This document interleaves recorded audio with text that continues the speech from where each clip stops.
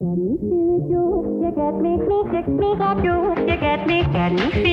I'm Corey Nathan, and this is Talking Politics and Religion Without Killing Each Other. Your home for edifying, provocative, and fun conversations among high-profile public figures and regular folks like me. We talk about faith and politics and all kinds of topics that really matter in our culture. So if you're tired of all the screamers out there taking all the oxygen out of the room and you want to join us in taking some of that space back, you'll love talking politics and religion without killing each other. Thanks for spending some time with us. Enjoy today's show.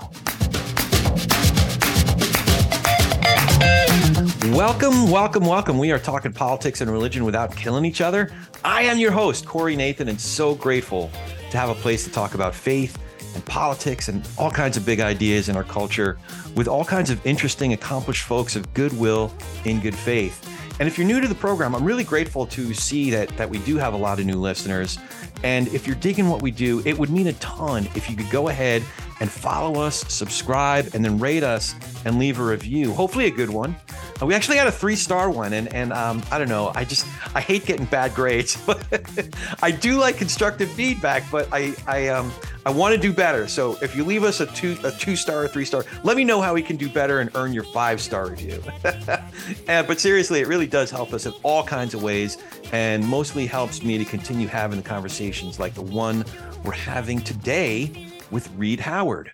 Reed Howard is the Senior Director of Communications at the Millennial Action Project, which activates young leaders to bridge the partisan divide and transform American politics. Reed is a strategist and practitioner at the intersection of democracy reform, cross-partisan politics, and faith, who's advised the nation's leading nonprofits, political organizations, and public figures on how to engage America's young people across the political spectrum. Reed led communications at Georgetown's Institute of Politics and Public Service. He worked with Joe Biden's 2020 presidential campaign on how to reach Republican voters. He's a member of the American Enterprise Institute's Millennial Leadership Network, the board of directors for Republican Women for Progress, and the senior leadership team of Principles First. He served as a minister at Central United Methodist Church in downtown Atlanta and currently serves as a chaplain in residence at Georgetown. And he did all of this at the ripe old age of, I don't know your exact age, but clearly you're 112 years old to have done all of this. Seriously, Reed, how you doing, man? Thanks so much for coming in. I'm doing well. It's so good to finally be talking with you. Yeah, I've heard such great things about you, and I've heard some of your interviews, and, I'm a big fan of your work, obviously. So, I'm glad we're sitting down. So hopefully we'll be doing this in person sooner rather than later. I like it. So I wanted to start with a little bit of your educational background. I saw that you got your degree from Georgetown in culture and politics, but then you decided to get your MDiv with a focus on ethics and leadership. I was curious what prompted you to go in that direction after undergrad. Yeah, so I was always interested in politics and the way that systems of power operated. And so that's what I focused on at Georgetown and really kind of began to look at the way that cultural norms impact our politics and the way that partisanship was really shaping up. Donald Trump was not yet the nominee when I started to get into politics in college. He became the nominee my junior year. And so that really shaped the way that I thought about my political studies and what I wanted to do as a career.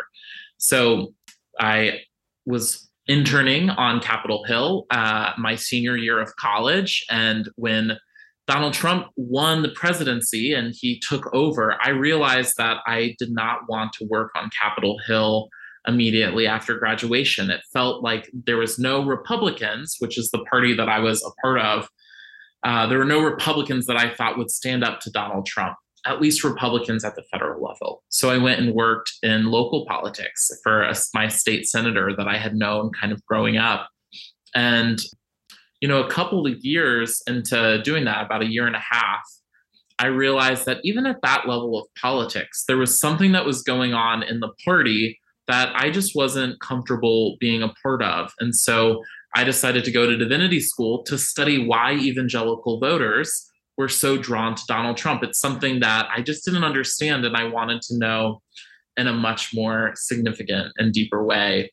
At that same time, I was also discerning my own call to ministry. And I thought that it was a great time for me to go to seminary, to get to be with other believers, strengthen my own thoughts, get challenged in some interesting ways, both for my own personal religious walk and as well as my understanding of these larger political and religious forces that were changing in our society.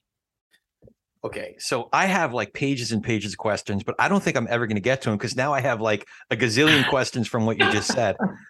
So how early did you identify as a Republican? Because you said, so Trump was coming onto the scene when you were first getting to college, I guess, and then you were already having second thoughts. You were already starting to rethink your. Not necessarily, I didn't hear you say you were rethinking your political philosophy, but the party that was housing your political philosophy historically. Is that a fair way to put it? Yeah, that's right. So, I grew up in Virginia Beach, Virginia, which is one of the most conservative cities in the country. It's home to the Norfolk Naval Base, which is the largest concentration of military folks in one area in the United States. And so I grew up with those conservative values, began volunteering on Republican campaigns when I was in the 8th grade. And when I was in college, really kind of took on that conservative political philosophy into my studies. And so wanted to be a part of principled conservatism, of limited government, of kind of embracing the vision of our country that our founding fathers laid out in our founding documents. And then I realized that what was happening with my own kind of conservative ideology was not consistent with what I was seeing Republican voters choose in the 2016 Republican primary. And that was really confusing. And I think that's a shift that, because I was so young in my own political identity making, I was able to kind of discern a lot more than maybe some people who were more entrenched in politics, who had more to lose by rejecting what the Republican Party was becoming. And, afterwards, not to jump too far ahead, but working with the Biden campaign and seeing groups like Republican Voters Against Trump and the Lincoln Project, it made a lot of sense to me why voters would remain conservative in their beliefs, but vote for Democrats because a Republican nominee wasn't supporting conservative principles. It's interesting because I hear echoes with my experience first going to church in my late 20s. I grew up observant. Emily might have told you, but I grew up in a very observant Jewish family, and we went to an Orthodox synagogue. But in my late 20s, I became a Christian. Yeah. And I was most compelled by Jesus. I'm kind of joking about it, but seriously, like I was a philosophical, theological nerd. So I read a lot of theology, a lot of apologetics, a lot of material before I ever even got to the New Testament. And then when I got to the New Testament, the theology of Jesus, how he was engaging with Deuteronomy, how he was engaging with some other aspects of Hebrew Bible. Even literally on the cross, he was doing a call out to a really powerful psalm. And if you knew the psalm, you knew what was the end of the psalm, that it was a victory psalm. But that stuff was not of primary concern to a lot of people I was going to church with. What was so powerfully communicative to me theologically, on a soul level, on an intellectual level, or as one of the greatest prayers, if not the greatest prayer, love the Lord your God with all your heart, soul, mind, and strength. It was hitting me on all of those dimensions, right? Mm-hmm. But those were not the most prominent characteristics that I observed, or what was the most important things on a day-to-day basis, on a practical basis in the Christian communities that I was becoming a part of. So it's a long way around the barn of trying to draw some comparison to you arriving at certain political, philosophical moorings that weren't consistent with what you were actually seeing in the party that you identified with. So is that making any sense, or am I just completely far afield from what your experience was? Yeah, no, you're right. I understand that there's different entry points that bring people to conclusions about important things in their life. in this day and age, in 2022, there is this really kind of dangerous um, conflating religion and politics. People's identities are kind of subsumed by these two things. And I think what we see is oftentimes people will make politics their religion. I think there's a variety of reasons for that. And so I always try to be really careful when I'm separating my own kind of religious development and my own religious kind of vocation with what I talk about with my political identity and my political calling, because it really is important that we create systems of greater justice in the world, that the work that you and I do in our daily lives through our own kind of work is making a difference in the world, but also the work that we do in our religious and spiritual lives is making an impact as well. And I think it's important to think of those things separately and not just as a combined entity. Even though we're made up of these multitudes, I'm really trying to encourage people to think of their politics as separate from their religious identity and their expression, because I think we risk making politics our God, and the idea that our politics can save us, which is something I would encourage people to think differently about. Yeah. No, and I think that's totally fair. I think that I do keep them separate, but it would be fair to say that my political leanings are informed by my theological convictions. So that's how I keep them separate. And I'm often, when I learn new things, when I dive deeper into the Bible, because that's what I hold dearly as authoritative for me. I know we're in a pluralistic society, so I don't want to impose that on anybody else. But just for me, it's a good starting point. And as I dive deeper and learn more about it, I arrive also at political convictions or epiphanies, if you will, like, oh, I didn't know that. This helps me think a little bit more clearly about a specific policy. So they're two separate things. But I think, to your point, I think that we do make an idol out of our politics because more often than not, we have an a priori position, or this is what I've observed is, in folks that I go to church with. We have this a priori preference, political, social preference, and then we back shards of scripture into it because we know that, well, we got to vote Republican, or we got to, this guy's our guy, or this policy is our policy, without really thinking contextually about the scripture, without thinking seriously about the scripture. We just make scripture say what we want it to say. It is an idolatry of sorts. But it leads me to a specific question that I did want to dive into with you a little bit. You had mentioned that your grad school thesis was on why white evangelicals were so drawn toward Donald Trump. Yeah. So why do you think, in doing that research, and now several years later, why have you observed this general shift of this whole block of voters toward a more populist, authoritarian, these trends today? Yeah. I think it's really interesting to observe the political behavior of a certain group of people. And when I kind of segmented out evangelical voters, there was some really surprising results. So 81% of white evangelical voters voted for Donald Trump in 2016 in the general election. And that number is significant because that's higher than the evangelical vote for any other previous Republican president. And I didn't understand how somebody could vote for Donald Trump, who was known for how many mistresses he had and how kind of inconsistent his personal behavior was with Christian orthodoxy.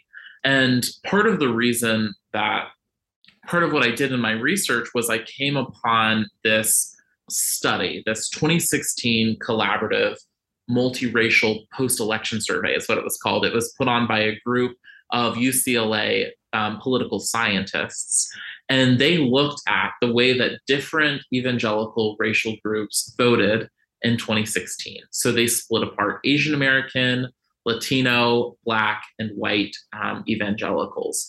And what they found is that there were often very stark differences between white and non-white evangelicals. So what I encourage people to do is think about the term evangelical voter which is used frequently by media outlets and news publications to talk about the results of an election, I think that is not a very accurate term. It's much more accurate to talk about white evangelical voters because their positions are so much different than evangelicals with an ethnic background. So there's a lot of similarity on issues like abortion and same sex marriage across racial lines. But for example, this survey found that whites were 7 times more likely to oppose redistributive tax policy on issues like healthcare than non-white evangelicals. And so it really breaks down across racial lines. And so there was something there that I really wanted to explore and wanted to study. And I think that knowing the ways that race intersects with religion is important to figuring out why our politics is the way it is today. Yeah. The other part of that question is, how do we, a lot of your other work, it has been focused on how do we cross those lines? How do we, or, those dividing lines, if you will, because a lot of it is about identity, it seems to me. And maybe this is an unacademic or I'm not finding the right vocabulary for it, but it does seem to me that folks do start to separate out and get into the us versus them type of mentality. How do we, rubber meets the road? How do we cross those dividing lines and break down some of these divisions based on illusions of how we think about them, those other people? Does that make sense what I'm asking? Yeah, it does. I think there's a lot of different ways that we need to approach this problem. So one, there's the community problem. There's the fact that our communities are hollowing out, where we don't know our neighbors and we don't know how to make conversation with our neighbors.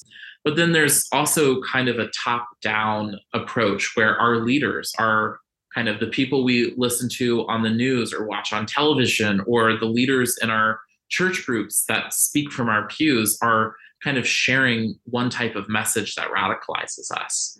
And then there's another part to this problem, which is technology and the way that we interact with one another nowadays online and through social media, that's really kind of creating these echo chambers that can quickly radicalize us. So, there's a lot of different ways that you can approach that problem.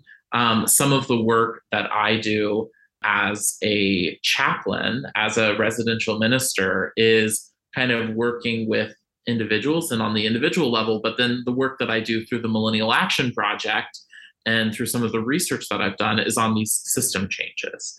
And so what I'm really interested in doing, and my kind of specialty, is focused on how elite level actors are influencing the broader discourse. And what's fascinating is that there's this political scientist, Ted Yellen, and Professor Martha Chandler. And what they created this study in 1996 called The Patterns of Religious Socialization. And they looked at the ways that religious kind of congregants, people who sat in pews on Sunday morning, were influenced by their fellow congregants, so the other people that were kind of their fellow believers, versus the way that they were influenced by their pastors and by kind of prominent Christian authors or other things like that.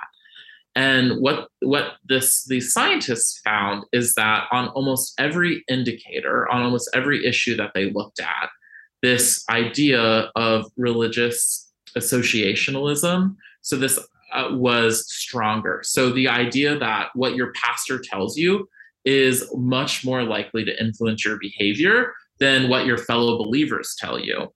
And I think this suggests that like our social issues, the way we vote on things like abortion or same-sex marriage, they're much more influenced by elite level communications, people telling us how to think and how to feel, than they are by our fellow neighbors. Now, this was particularly related to religion, and it's been kind of tested over time. But as you and I were talking about just a moment ago, is now people are treating politics as a religion. And I think it's really interesting if you expand these findings to what's happening in the religious space, where you have people like on Fox News, for example, who are Yeah. telling people that the election was stolen.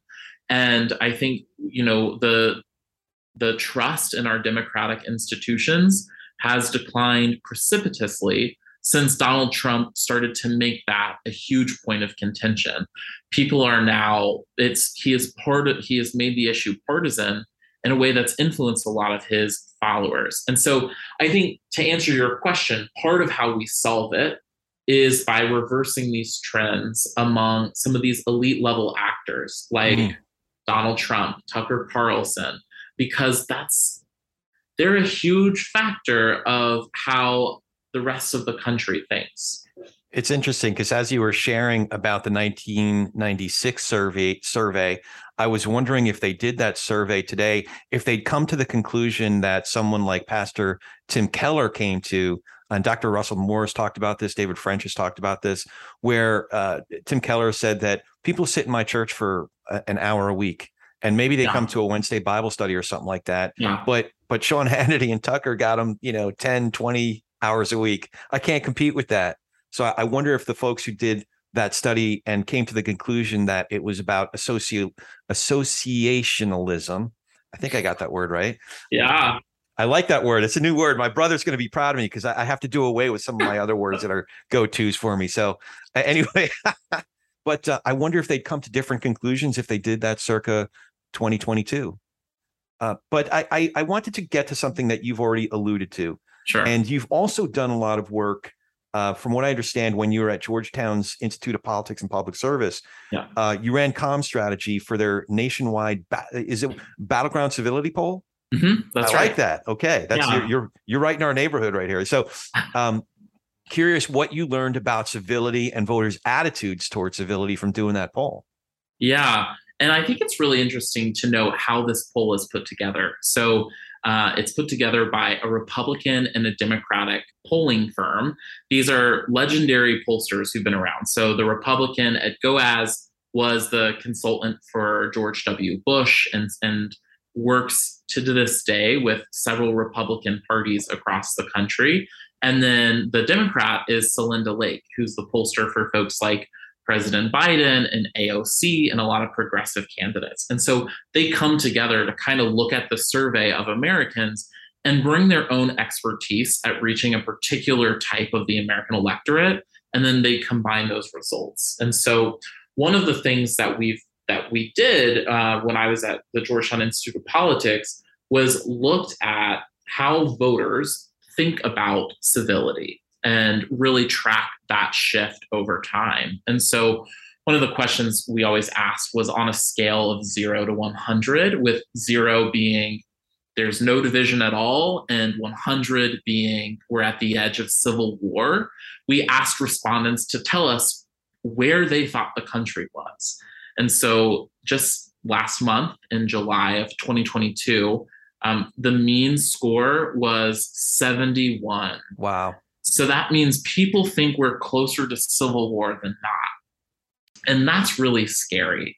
When you look at a majority of people say that all or most of their friends share the same political beliefs. So 60% of the country says that their friends share the same political beliefs, and only 38% say that they have some friends who do. So there's this huge gap in how we're connecting with one another. And I think when you look at the ways that people think on civility, it really is an indicator of why politicians are acting the way that they are. And so there's a little bit of a chicken and egg. Do we need to influence the people like Tucker Carlson and Donald Trump and get better leaders on the stage that are setting a better example? Or do we need to respond to the way that do we need to change the way that people are asking their politicians to behave? And I think that's where those of us who really believe in the value of civil dialogue and of discourse, we really need to lean in and influence our communities and talk to our neighbors and practice those kind of attitudes of good conversation and being a good neighbor to influence it as well, influence our nation's outcomes as well. But that's a set of skills, and for a lot of us, are a set of muscles that we either don't have or have atrophied, and have been replaced by more combative set of tools, if you will. Yeah. So, what are some of the ways that you encourage folks to start equipping themselves and learning or relearning those things that we learned in nursery school about, how to share, how to be kind to your neighbor, the all the things I learned in kindergarten, kind of a thing. Yeah. Well, one of the things that we have found is if you create an intentional space for folks to come together and have difficult conversations, people will often reward you by taking that space seriously and digging in to do that work. And so, in my current role at the Millennial Action Project, one of the things that we do is we bring young Americans together to have these cross-partisan conversations. So we work with our members are elected officials. They're people who either serve in Congress and are under the age of 45, or they serve in state houses as like your state senator or your state representative, and they're part of the millennial or Gen Z generations. And so we found that there are very few spaces for those folks to have conversations across the aisle. People are leaving town right after they vote to go do things in their district, or they're ostracized for just having social drinks with someone else if it's unprogrammed or not organized. And so what we did is we were like, we're going to create an intentional space for young people to connect on their generational identity that will bring them together across the aisle. And that has gone over really well. We've set terms of the conversation so people know what we are going to talk about and what we're not going to talk about. And for the most part, those are self-reinforcing. And so kind of creating those community guidelines is really helpful to the flow of that conversation as well. And then the last thing is there's something really powerful about starting off by identifying shared values and shared commitments to one another. And so when you find something that a group of people have in common, maybe it has nothing to do with politics, but has something to do with, like my organization does, about age, the fact that we are all going to be here in 70 years. And so we want to legislate in a way that creates a world that we will inherit. We found that even having that common identity really helps set the tone for a civil dialogue.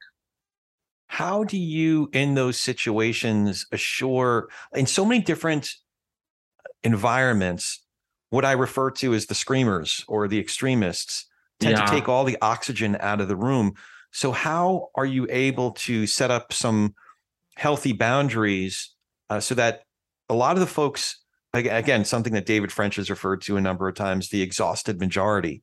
I think of them as a silenced majority, whether it's in small spaces like our Thanksgiving table or in larger spaces like, arenas or church services.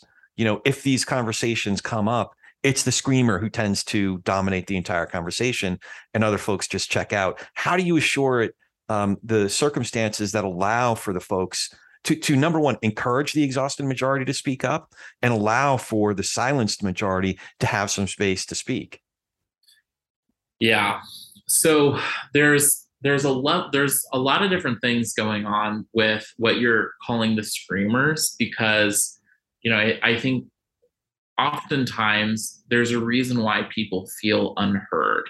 And I think acknowledging that there's issues that they feel really passionate about that need to be addressed, I think can help people want to know that they're being listened to. And I think that can help calm nerves. So it's a lot about tone setting. So sometimes you need to give people the space to do that work. The other thing is this type of conversation is never effective if it's a one-off. And so you have to set up some type of sustained dialogue over time. That's why town halls are so ineffective when you see congressmen try to do it and people take the microphone and they yell. It's because they feel like that's the only time they're going to be able to get the ear of their elected official. Yeah. And so when you're doing something like, if you're in a church and your church is having really difficult conversations about racial reconciliation, and you know that you're going to have these conversations over the course of a 6 or 8 week period, you know you're going to face these people again and be in closer dialogue with them. You're going to be much more likely to kind of change and soften the way that you say things. And I think that idea of having repeated exposure to these conversations over time can really help prime the initial conversation with a sense of civility. Now, the other thing is people will blow up. That's what happens when you have difficult conversations.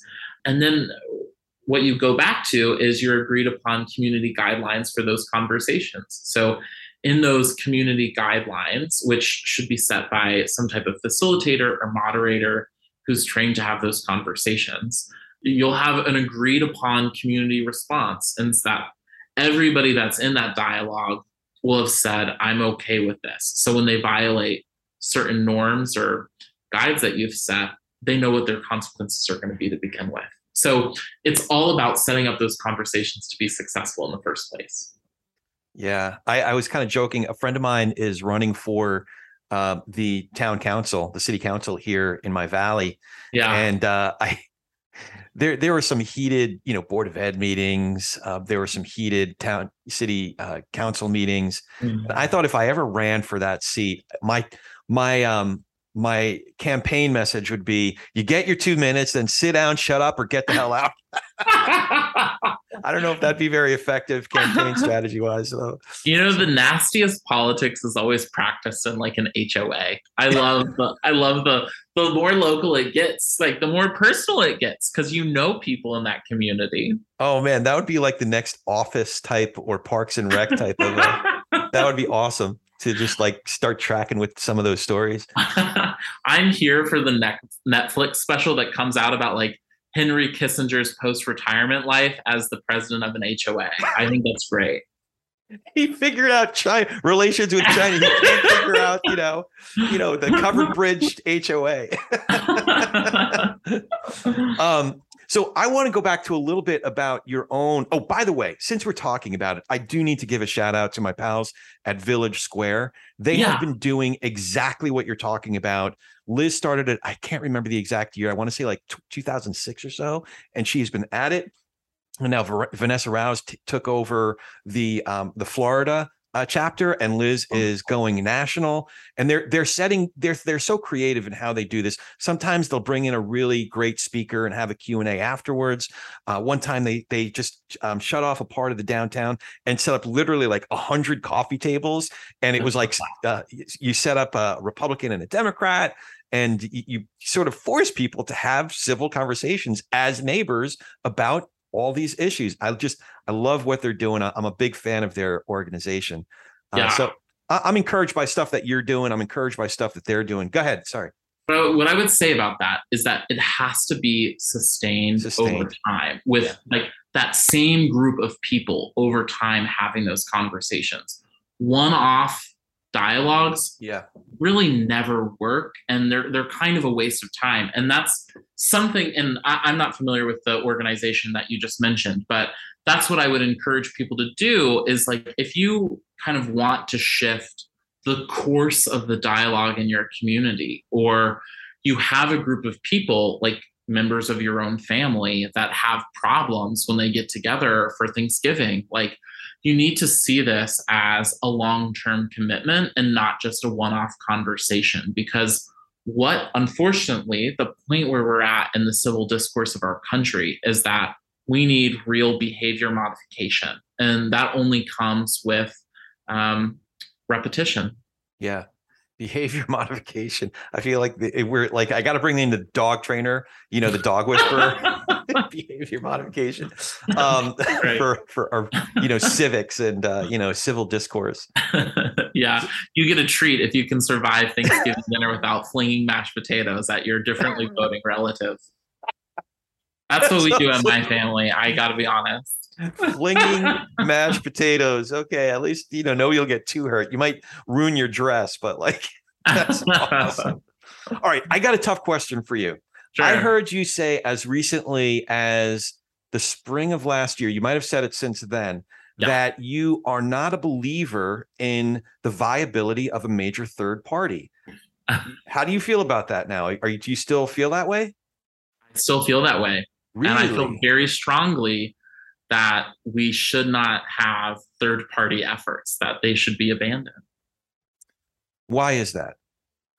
So here's the thing. So I am an independent. I don't kind of identify with the Republican Party, and I'm not quite a Democrat. And so this idea of joining a moderate or centrist third party should really appeal to someone like me. But in our country, that is never going to work. And there's so many structural issues that are set up to make it so that a third party doesn't happen. So there's fixes like jungle primaries and ranked choice voting and nonpartisan redistricting and all of these efforts that should be in place before third parties are attempted. But even when those fixes are put in place, the systems largely fail to elect moderate legislators. And so I'm not even sure that third parties are not winning in these districts. It's really interesting because right now in Utah, there's this fascinating Senate race going on Evan with McMullin, Evan McMullin running against Mike Lee. And I am all on board to support Evan McMullin and really excited to see how that race shakes out. But he's not running under a third party banner. His team was really smart in realizing that they needed to get the support of the state Democratic Party. And so the Utah Democrats endorsed McMullin instead of endorsing their own candidate. And that is huge. That's the only way someone like him an independent will win office, is if they have the support of one of the two major parties. And so I just think this idea of taking on the duopoly by forming another party is kind of Pollyanna-ish and is ultimately hurts the cause of moderates. Yeah. So I believe that what we should do is really invest in factions within parties. Politics is hard work. It's hard work to mobilize voters and to get them to go to the polls. It's why you don't see a lot of people vote in primaries, and it's why the most extreme segment of the electorate votes in primaries, because it's the people really fired up. And all the people who are kind of have a more moderate disposition don't vote and wait until the general election. It's because it is difficult to mobilize voters. And what I think of third-party efforts is they're trying to invest in all of these quick fix solutions.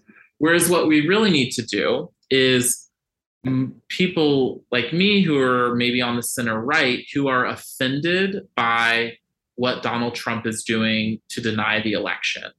What we have to do is the hard work of reaching voters and getting them to turn out in primaries to vote against these election deniers. And we've never seen the mobilization, the well-financed mobilization of moderate voters in either party, stretching back to Rockefeller. And so a factional future, there's this great article written by these two political scientists, Robert Salden and Steve Tellis. It's called Our Future is Faction. And they go into all of this in great detail if you're interested in the political science behind this. But that's why I think the way I do about third parties. Fair enough. So I think you've collaborated with Miles Taylor in the past. So Miles and one of my favorite governors, Christy Whitman, yes, from my home state of New Jersey, and Andrew Yang, the Yang. So they haven't persuaded you. They haven't given you second thoughts about the viability. Well, I will say this. Man, over a year ago now, a group of us got together for this thing called the Contract for American Renewal, which is what created the Renew America movement, the organization that Miles leads. And so it was probably a group of 40 to 60 folks, and we had a day-long conference And we talked and all of us were on the center right. So Michael Steele was a part of this conversation, Governor Christine Todd Whitman, Bill Kristol, Evan McMullin, Mindy Finn. I was one of the youngest people there, and I was one of the youngest people to sign the contract for American Renewal that came out of it. And what we said is that we were going to look at our options, whether we should form a faction within the Republican Party to try to pull it towards the center, whether we should form an independent party, or whether we should take a couple of other actions. But what we knew is that we needed to create some type of organized movement where we could mobilize voters to push back against some of these election deniers, because we knew that these lies were atrophying our democracy. And I don't agree with the decision to start a third party as a way of pushing back against the extremes in our system. And here's why. I think it's really important that we have our voters engage in system maintenance of maintaining our democracy. And the way that this has always been done in countries throughout our history is through political parties. So center-right parties have always been a really important bulwark against extremists. And what we saw in 2016 is that the leaders of the center-right Republican Party pretty much went silent and did not oppose Donald Trump as much as they could have. Paul Ryan was very kind of mum when it came to the 2016 general election. He spoke out once about the Muslim ban and then really went silent again. Mitt Romney was really the only significant figure in the Republican Party who called Donald Trump a phony. And I think had our leaders stepped up and really marshaled the efforts of the centrist Republicans, maybe even the principled conservatives who are a little bit more further to the right, I think we could have thwarted Donald Trump. But they didn't do that. And so I still think center-right parties are really important. I'll say this, there's this great book. I'm giving your readers a lot of book ideas. I need you to send me links so I can put it in the show notes and stuff. Yeah. So there's this great book by Daniel Ziblatt called Conservative Parties and the Birth of Democracy. And what he did is he looked at pre-democratic societies, so countries that had monarchies or other forms of government that transitioned to become democracies. And he tried to understand how they did it and why they didn't slide into other forms of authoritarianism. And, a great example that he pulled out was Belgium and Belgium's political party landscape in the 1930s. And there was this kind of radical right-wing Rexist party that emerged, and they really kind of were a threat to democracy. This was, around the time of the rise of Nazism as well. But in Belgium, there was kind of the conservative Catholic Party, which was their like mainstream conservative party that really kind of organized a strategy to exclude this radical right-wing movement from their party. And they effectively shut them out of any kind of votes in their parliament. And that helped kind of birth a democracy in Belgium. And so there's examples in history over time of center-right parties kind of pushing out those extremist elements. And that's what we need in the United States today. The soft power of political parties to control who is able to run for office and participate in the political process as an elected official cannot be that political power that parties have is so strong. And it's so important for our development as a democracy. And the fact that we had this whole segment of leaders within the Republican Party abandon their role is what's really harming us today. It's why people like Marjorie Taylor Greene should never be embraced by the leader in Congress. Like Kevin McCarthy should be rejecting the Marjorie Taylor Greenes of the party, but he's not. And so take it back to something like the Forward Party, we don't need good conservatives to abandon the Republican Party, because that's actually going to make the Republican Party more liberal and more of a threat. We need those folks to stay in the fight, to convince their peers and their other party leaders to be bulwarks against this extremism. And that's, I think, the best way to fight back against the trends we're seeing. So I think I heard you say earlier that you're not bullish on the prescription of mechanisms such as open primaries and ranked choice voting. But I do hear you lamenting the failure of leadership within the Republican Party. So are you more hopeful that there will be some leaders who step up, maybe a Ben Sasse who's still in the Senate, or other up and coming leaders who can push back against the MTGs of the world, the Lauren Boeberts of the world, and open up some space, give an on-ramp back into the party for the Liz Cheneys and the Adam Kinzingers of the party? Yeah, it's an interesting question. One, I want to take on like the ranked choice voting and those questions that you asked, because I think those are really important democratic reforms. And there's some really great organizations that are doing work to achieve some of those goals. And I support them. I do think that they're going to help us in certain types of races.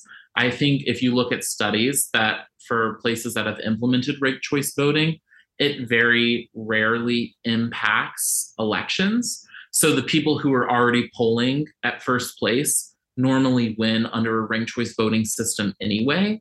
And so I don't think you're going to get as significant of changes as democracy reformers claim. But I'm willing to admit that I could be totally wrong on that. And I think the ideas of those reforms are important. When it comes to folks like Ben Sasse and whether or not we can count on them to change the party, I think we've really been let down by leaders like him, by him specifically. I think if you want to talk about Ben Sasse, he was caught on tape ahead of the 2020 election on October 15th. So this is about 2.5 weeks before the presidential election. He was caught on tape talking to his constituents about how Trump mishandled the coronavirus response. Ben Sasse said he kisses dictators' butts. He said he sells out our allies. So this is what he was saying behind closed doors, and yet still voted for the guy and endorsed the guy. And so I think what we need is leaders of courage to stand up and speak out. The folks like Brad Raffensperger, or what we heard Larry Hogan say about the governor race in Maryland, that he simply would not support the current Republican candidate for governor in Maryland. Right. I don't know if he would say he'd endorse the Democratic candidate, but at least he was very crystal clear about not supporting. I forgot the exact words he used, but the wacko anti-democracy, so folks like that, but that's hard. It's hard because you're basically not just ostracized. You're quickly basically kicked out of the party. We saw that time and time and time again. Yeah, you are kicked out. And that's the problem where there's. Oh, well, you experienced, sorry to cut you off, but you experienced that too, didn't you? Yeah. After you raised millions of dollars for the Virginia Republican Party. Do I have that right? You were kicked out you were essentially kicked out of the party for not supporting, was it 2016 or 2020? This was in 2020. I didn't vote for Donald Trump in 2016 either, but honestly, neither were the leaders of the Virginia Republican Party. They didn't want Donald Trump in 2016 either, but by 2020, it was even less orthodox to do that. So I kind of got in my car and drove up to Iowa to door knock for Joe Biden in the 2020 primaries because I thought he was the most centrist candidate that was running in that race. And I thought he had the best shot of defeating Donald Trump. So I went up, knocked on some doors. And when I got back to Virginia Beach, I got a phone call from our membership chairman saying that I was kicked out. Yeah. That's crazy. It is wild. Because it means that the requirement of orthodoxy is a greater priority than having principles or even effectiveness politically. Like I said, I don't know exactly. I was going to ask you, how does one raise millions of dollars for a political party or a campaign or what have you? I don't even know what that looks like, but I guess it starts with knocking on doors, right? Yeah, I mean, yeah, there's some pretty sophisticated fundraising mechanisms these days. But I mean, I think if people want to get involved in their party, there's a couple of ways to do it. And I think one of the best ways is volunteering and just seeing how you can be helpful. And I think it's really important, like folks who are kind of center right and don't want to become Democrats and want to fight for a better Republican Party from within. I think it's really important that you do that. And you should notice that there's not going to be a home for you in the Republican Party at this point. And so that's why I work with this group called Principles First, which is a grassroots organization that is working to shift the conservative movement back to its founding principles. And so join an organization like that that's in your hometown where you can fight with others to push back against this and realize it is going to be a fight. Like, unfortunately, now there's some really kind of far right authoritarians who are controlling state and local parties. And we need to be really smart and tactical about how to get them out of office, how to regain control of parties. We can't think about politics as just Republican versus Democrat anymore. We have to think about it as democracy versus authoritarianism. And honestly, that fight is much more pronounced in the Republican Party, but there's important to organize that against that in any political party today as well. All right, so I'm gonna take advantage of this moment that I have with a professional strategist and practitioner, and I'm going to bring up a very specific situation, and I'll have a specific question when I want to fill in some color here. So to be clear, I personally support our Republican state senator, Scott Wilk. One of the reasons I do is that in California is that he is a reasonable Republican who works as a minority in this state. Yeah. And he has very practical ways and pragmatic ways that he reaches across the aisle to get things done. He's in the vast majority as a Republican in California, but he's not a democracy denying type of Republican. That's one of the reasons that I continue to support Scott. I support Suzette, who is our state assembly member here. She's very still. She's still in her first term, but she's shown to have some of the same virtues as Scott has shown throughout his career. However, yes. This is where I want to fill in. So I don't know if you're familiar with California 27, but I'm not. No. Okay. So we're represented by a Republican named Mike Garcia. Mike Garcia won in 2020 by 333 votes. It was less than 0.1% of the people who voted. We had about 340,000 plus people who voted in this district. He beat Christy Smith, who's running again in this district. So I thought that given the very purple nature of our district, and if you start to look down at the qualitative information about what makes up this particular district, it was California 25, redistricted a little bit. Now we're California 27. And Mike's record and virtually all of his public statements indicate that the only people he represents is the most extreme MAGA part of the Republican Party. He voted, literally from day one, or I guess technically day two, January 6th, the evening of January 6th, he voted to overturn Pennsylvania. January 7th, he voted to overturn Arizona, and then vote after vote after vote. And even softballs, where a good contingency of his own party voted in a bipartisan way, or like keeping Marjorie Taylor Greene on the education committee, just simple things like you weren't voting her out of Congress. You weren't voting her out of the party. You're just saying, no, a lady who stalks a high school kid who just saw, 20 of his friends and teachers slaughtered. You don't stalk him and threaten him on the streets. You don't belong in the education. Anyway, I'm on a rant right now. Tell us how you feel, Corey. Tell us. Yeah, sorry. I don't pretend to hide, how I feel about certain things, but here's the thing. I'm a Christian. I'm a fiscal conservative. And I think that whether it's through something like an op-ed, I've had some op-eds placed here locally, or just in a Bible study. You look at a typical, Sunday school class let's say there's, 10 or 15 couples in there, 20 or 30 people in there. I don't think that I can convince the room. I don't think that I can, but I do think that in any one of those rooms, or if I put an op-ed in the local paper, I do think there's the equivalent of the Bannon line, somewhere between the one and I don't know, Rick saying that it's as much as 12 or 14%, but even if it's like 3 to 5%, so one person in that room, how do I talk to a lifelong pro-life Christian about the possibility of voting for the Democrat in California 27? Yeah.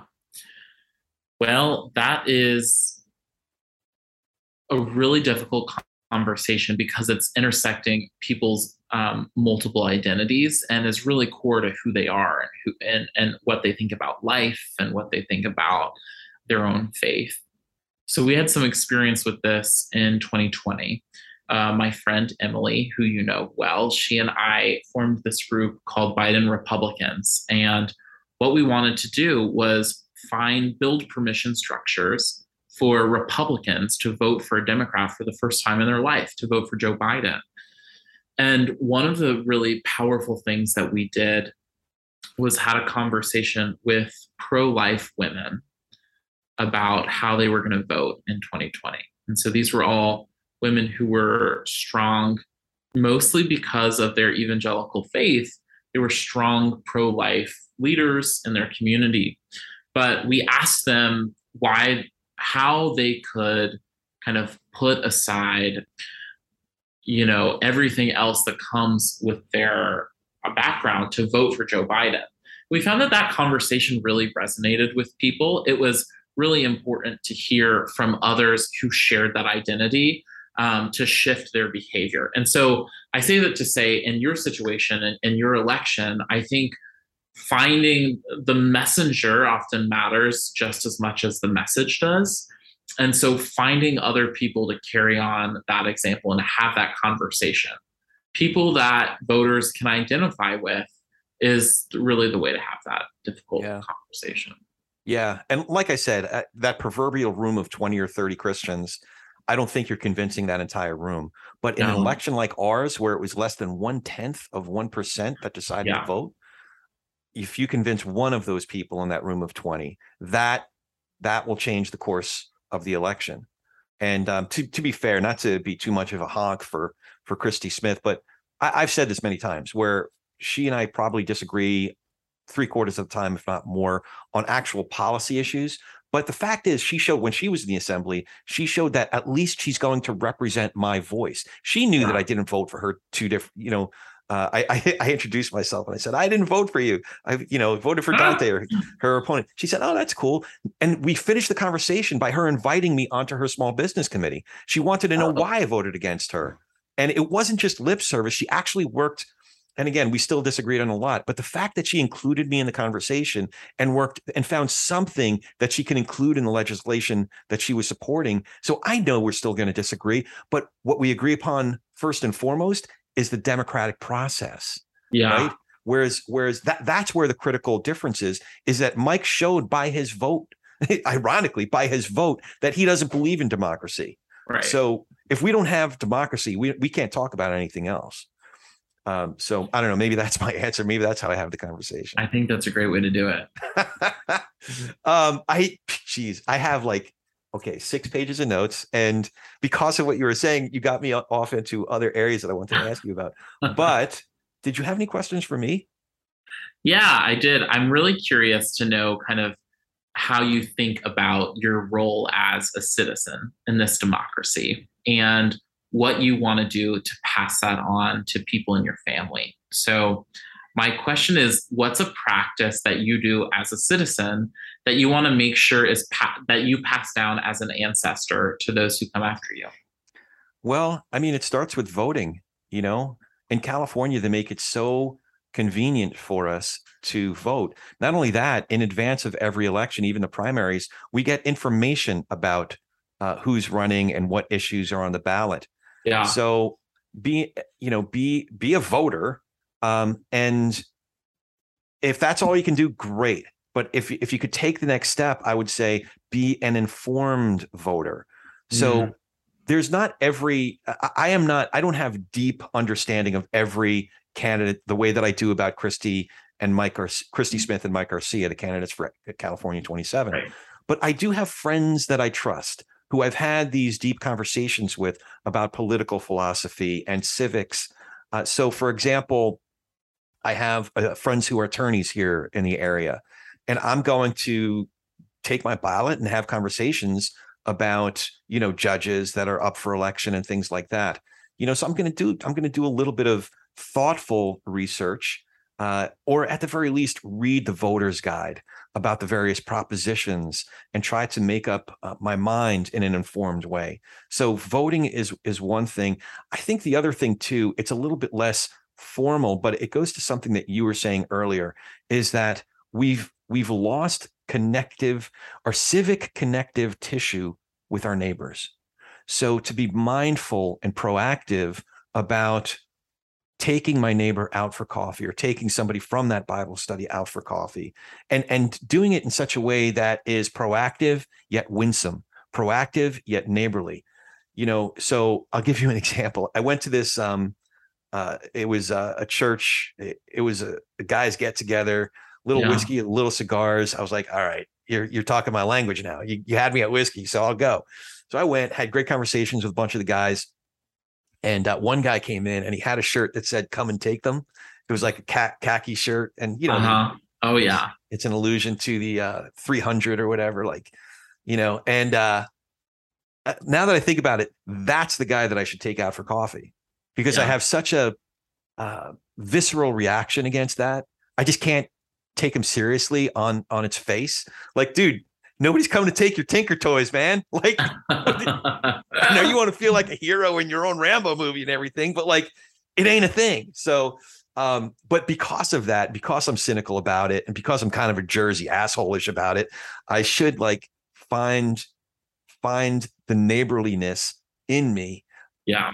To and invite him out for coffee, and not to try to convince him that he's, Looney Tunes, but to better understand. Even if I don't convince him of anything, even if I don't persuade him about anything, at least I'll be better equipped to better understand where he's coming from and why he thinks what he thinks. Yeah. So those are a couple of things that come to mind. Yeah.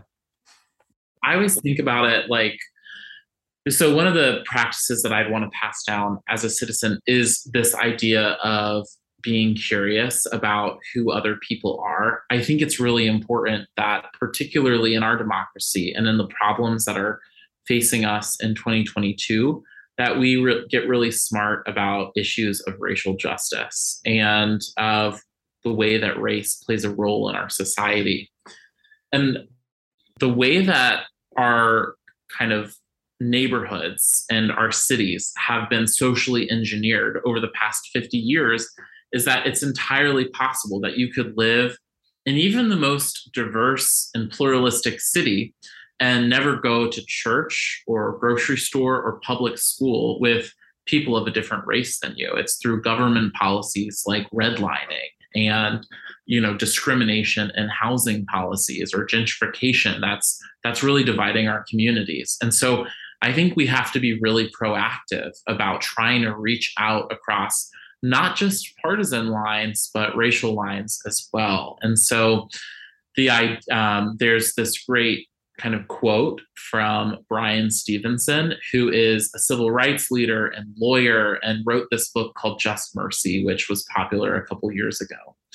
And he says that, in order to do good justice, in order to do good work, we have to get proximate to people, the people that we care about. And that proximity will change us. It will change the way we think about one another.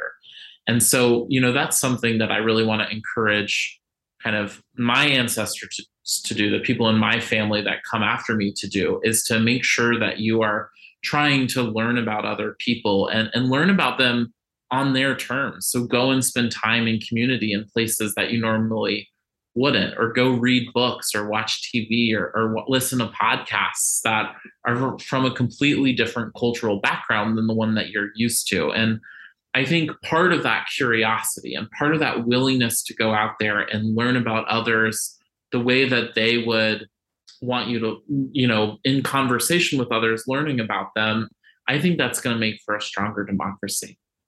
That's great. Yeah, that's a great prescription.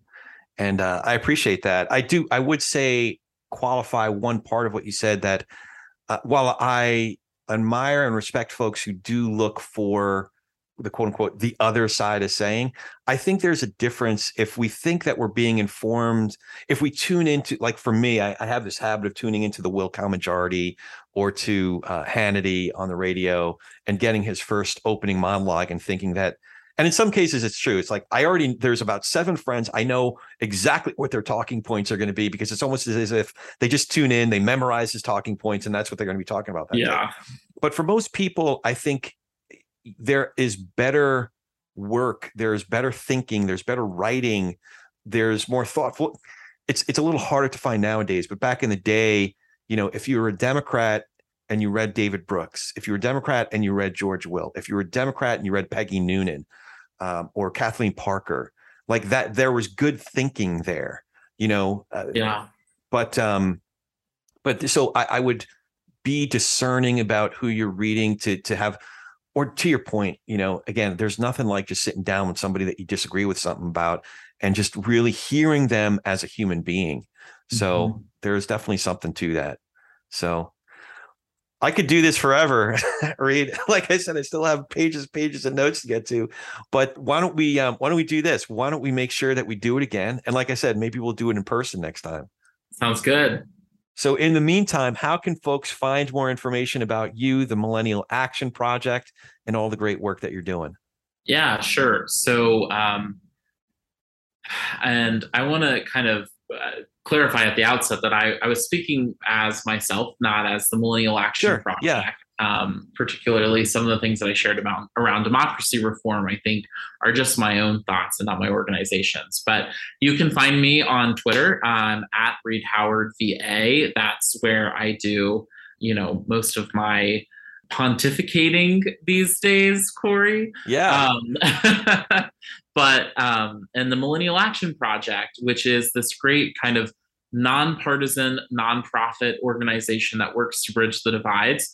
They're at millennialaction.org. And so if your listeners want to learn more about how young people are really stepping up to build a healthier democracy, I encourage them to check out Millennial Action Project. You can also follow them on social media at M Action Project.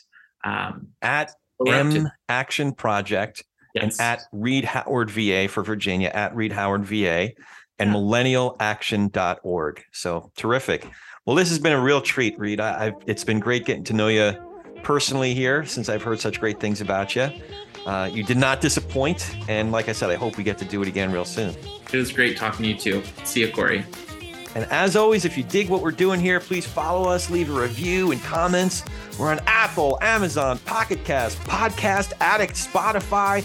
We're even on YouTube, or you can always find us at politicsandreligion.us.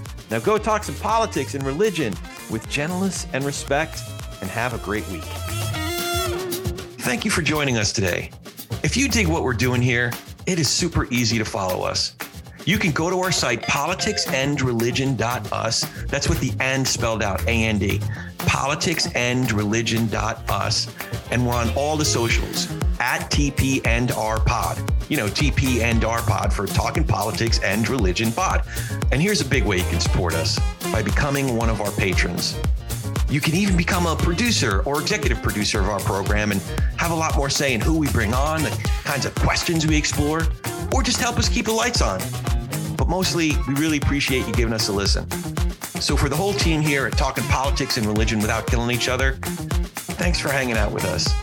We'll be back in a few days to do our little part in Tikkun Olam.